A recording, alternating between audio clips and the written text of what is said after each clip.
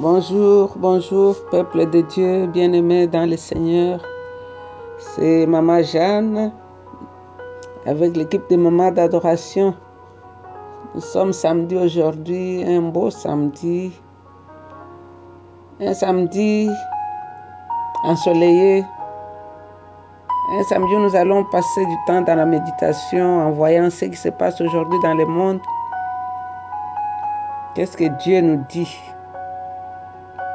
Comment il veut que nous puissions marcher sur cette terre. Donc aujourd'hui, c'est un jour de réflexion, un jour de méditation, comme je venais de le dire.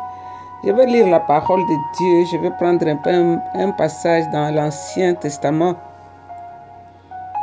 Je vais lire dans le livre d'Agée, chapitre 2. Je lirai du verset 6 jusqu'au verset 9. Je vais lire la parole de Dieu. Je vais essayer de lire dans deux versions différentes pour une meilleure compréhension. Le Seigneur dit ceci: oui, moi le Seigneur de l'univers, je le déclare. Dans peu de temps, je vais ébranler le ciel et la terre, les mers et les continents. Je mettrai toutes les nations étrangères sens dessus-dessous. Leurs richesses afflueront ici et je redonnerai au temple une grande splendeur. Je vous l'affirme, en effet, l'or et l'argent du monde entier m'appartiennent. Ainsi, la splendeur du nouveau temple surpassera celle du premier. Et en ces lieux, je vous accorderai la paix.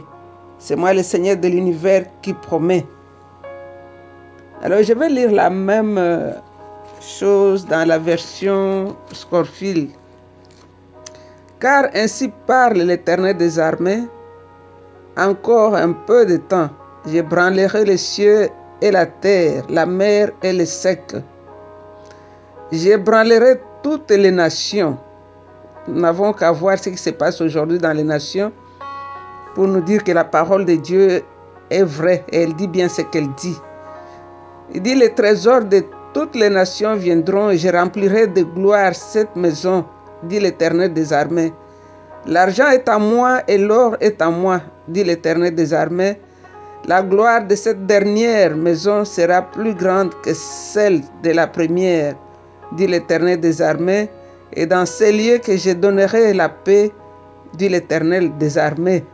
Dans ces lieux, ce qui veut dire dans les temples. Ces temples, ce n'est pas les bâtiments. Aujourd'hui, nous avons des bâtiments de 100 000 membres. Et on nous dit qu'on doit seulement se regrouper à 10 personnes. Donc, quand le Seigneur parle du temple, de sa maison, ce n'est pas le bâtiment, ce qui est fait par les mains d'hommes. C'est l'église que Jésus veut venir chercher, qui est toi et moi, car nous sommes les pierres vivantes. Attachées une à l'autre, nous allons bâtir cette grande, merveilleuse et belle maison que le Seigneur est en train de chercher, car nous sommes la maison de Dieu.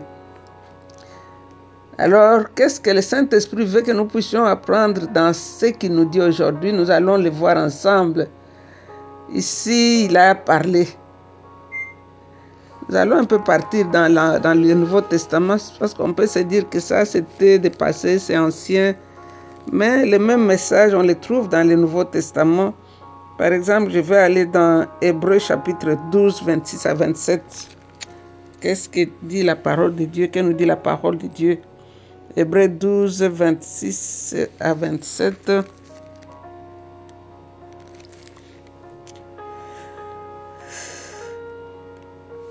Je vais partir à partir de 25. Prenez donc garde, ne refusez pas d'écouter celui qui vous parle.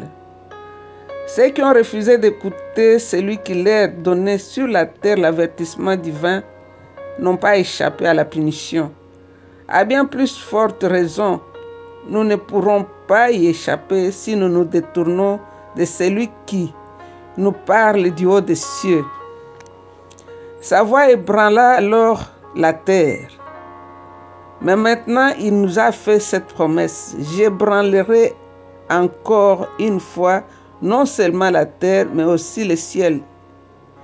Le mot encore une fois montre que les choses créées seront ébranlées et disparaîtront. afin que ce qui est inébranlable demeure. Soyons donc reconnaissants, puisque nous recevons un royaume inébranlable.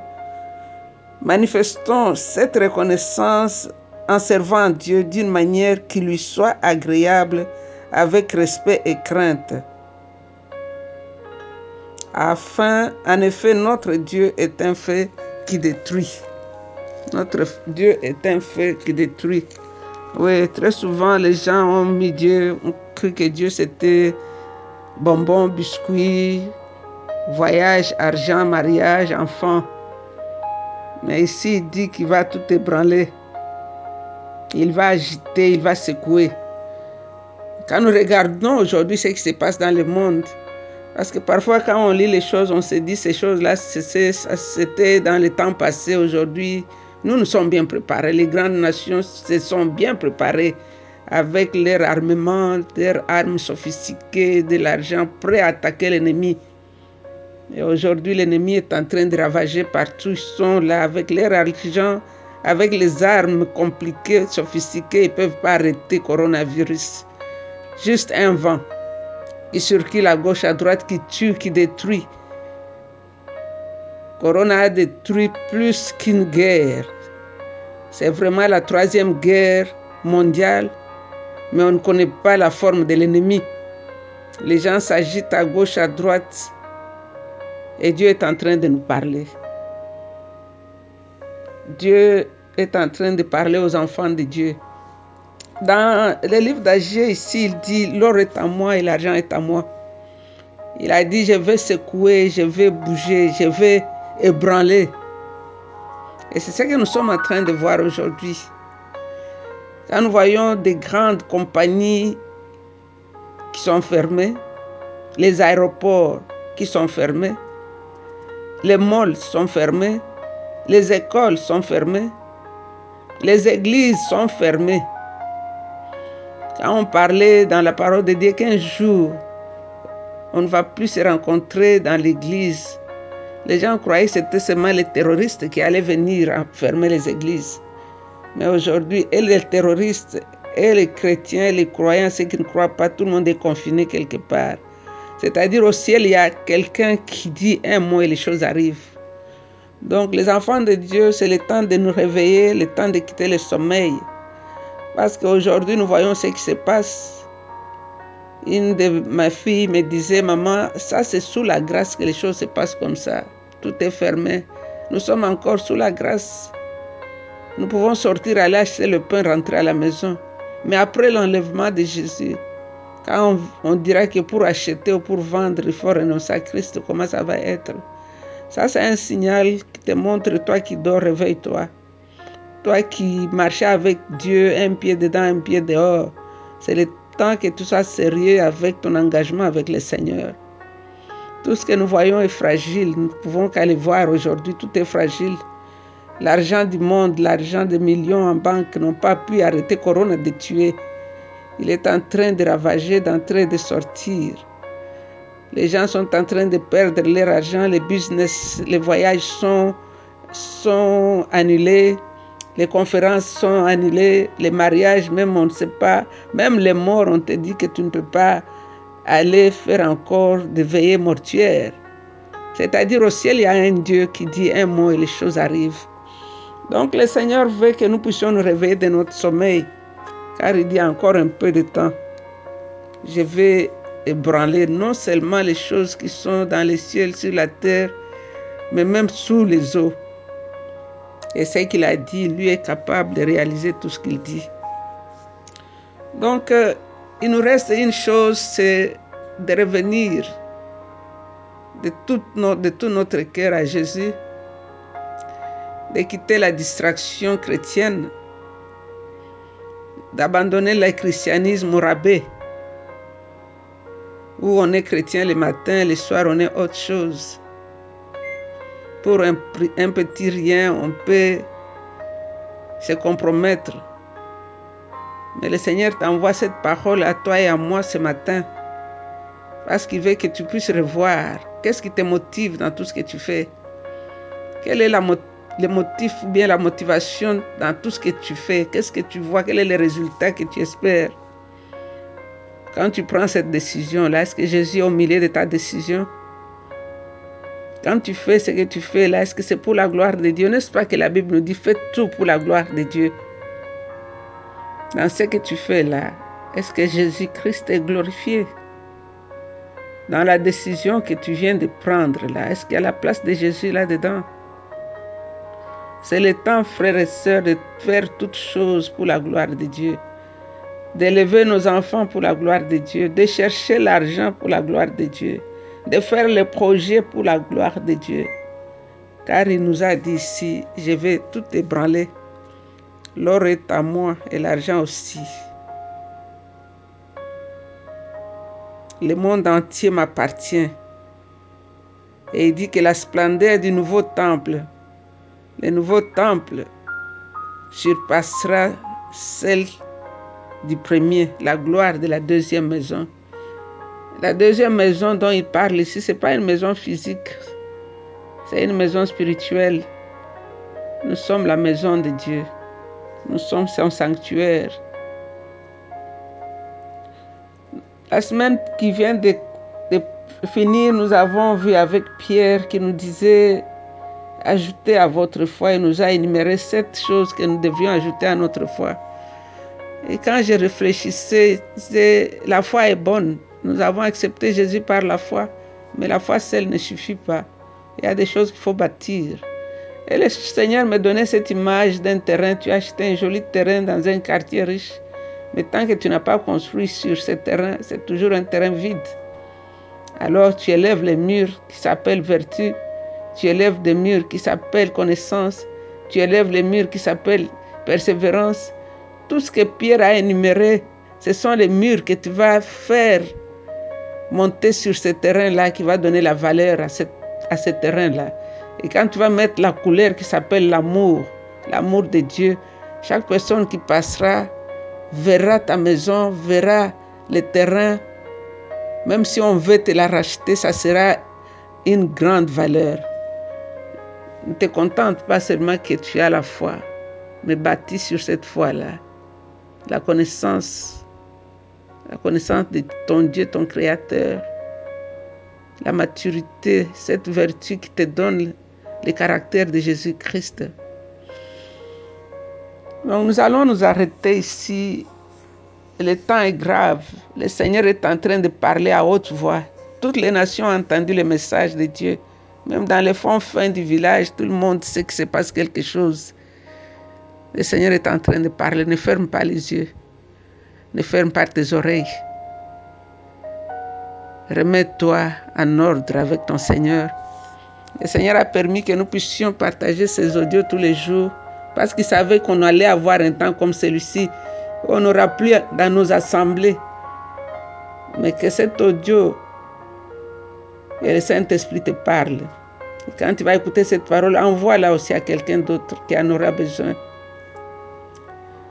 Donc je vais m'arrêter là, mais je vais vous donner un petit conseil qu'une de mes petites sœurs vient de me donner pour garder aussi la sérénité dans nos maisons. Le Seigneur nous a donné des choses naturelles qui ne coûtent rien, que nous pouvons utiliser. Elle, son mari est médecin, il travaille toujours avec des choses naturelles, des produits naturels. Tu coupes les oignons en tranches, tu coupes les citrons, tu as les clous de girofle, tu mets toutes ces choses sur une tasse, tu éparpilles cela dans toute ta maison. L'oignon absorbe les microbes. Ça va aussi purifier ta maison. Même si quelqu'un entre dans ta maison avec coronavirus, ça va attirer ça. L'oignon attire toutes ces choses-là. Donc ce sont des petites choses parfois comme ça que les gens négligent, mais qui sont très vraies et très nécessaires. Donc essaye, ça ne te coûte rien. C'est juste un morceau d'oignon que tu vas éparpiller dans ta maison, des citrons, des clous de girofle. Tu ne sais pas ce que ça peut faire. Et continue à boire les chauds. Continue à boire les chauds en mettant un peu de citron à l'intérieur. Ok, nous allons adorer Jésus. La Bible l'appelle le désir des nations. Parce que le temps où nous vivons, c'est le temps où les nations vont désirer avoir un roi comme Jésus. Jésus est pacifique, Jésus est doux, il est humble et doux du cœur. Pendant que les rois des nations tyrannisent, Jésus dit, prenez mon joug est léger. Il est le prince de la paix. Et quand il vient dans ta maison, dans ton cœur, il amène la paix avec lui. Dans les temps où tout est troublé, les gens sont troublés, ils ne savent même pas qui est malade et qui n'est pas malade, on se méfie de tout le monde. Nous avons besoin de Jésus. De la même façon, la Bible nous dit que Moïse avait élevé le serpent d'airain dans le désert, ainsi le Fils de l'homme sera élevé. Alors quiconque avait été mordu par le serpent, qui a tourné son regard vers le serpent d'airain, était guéri. C'est le moment que les nations élèvent leurs yeux vers Jésus-Christ de Nazareth, parce que c'est de là celle qui viendra la solution. Il est la solution au problème. Il est la guérison. Il a dit à Marie, à Marthe, je suis la résurrection et la vie. Mais elle n'avait pas bien compris. Il n'a pas dit je serai la résurrection, il dit je suis. Il est toujours au présent. Même aujourd'hui, là, il est la guérison, il est la restauration, car il s'appelle le réparateur de brèches. Donc nous allons l'adorer.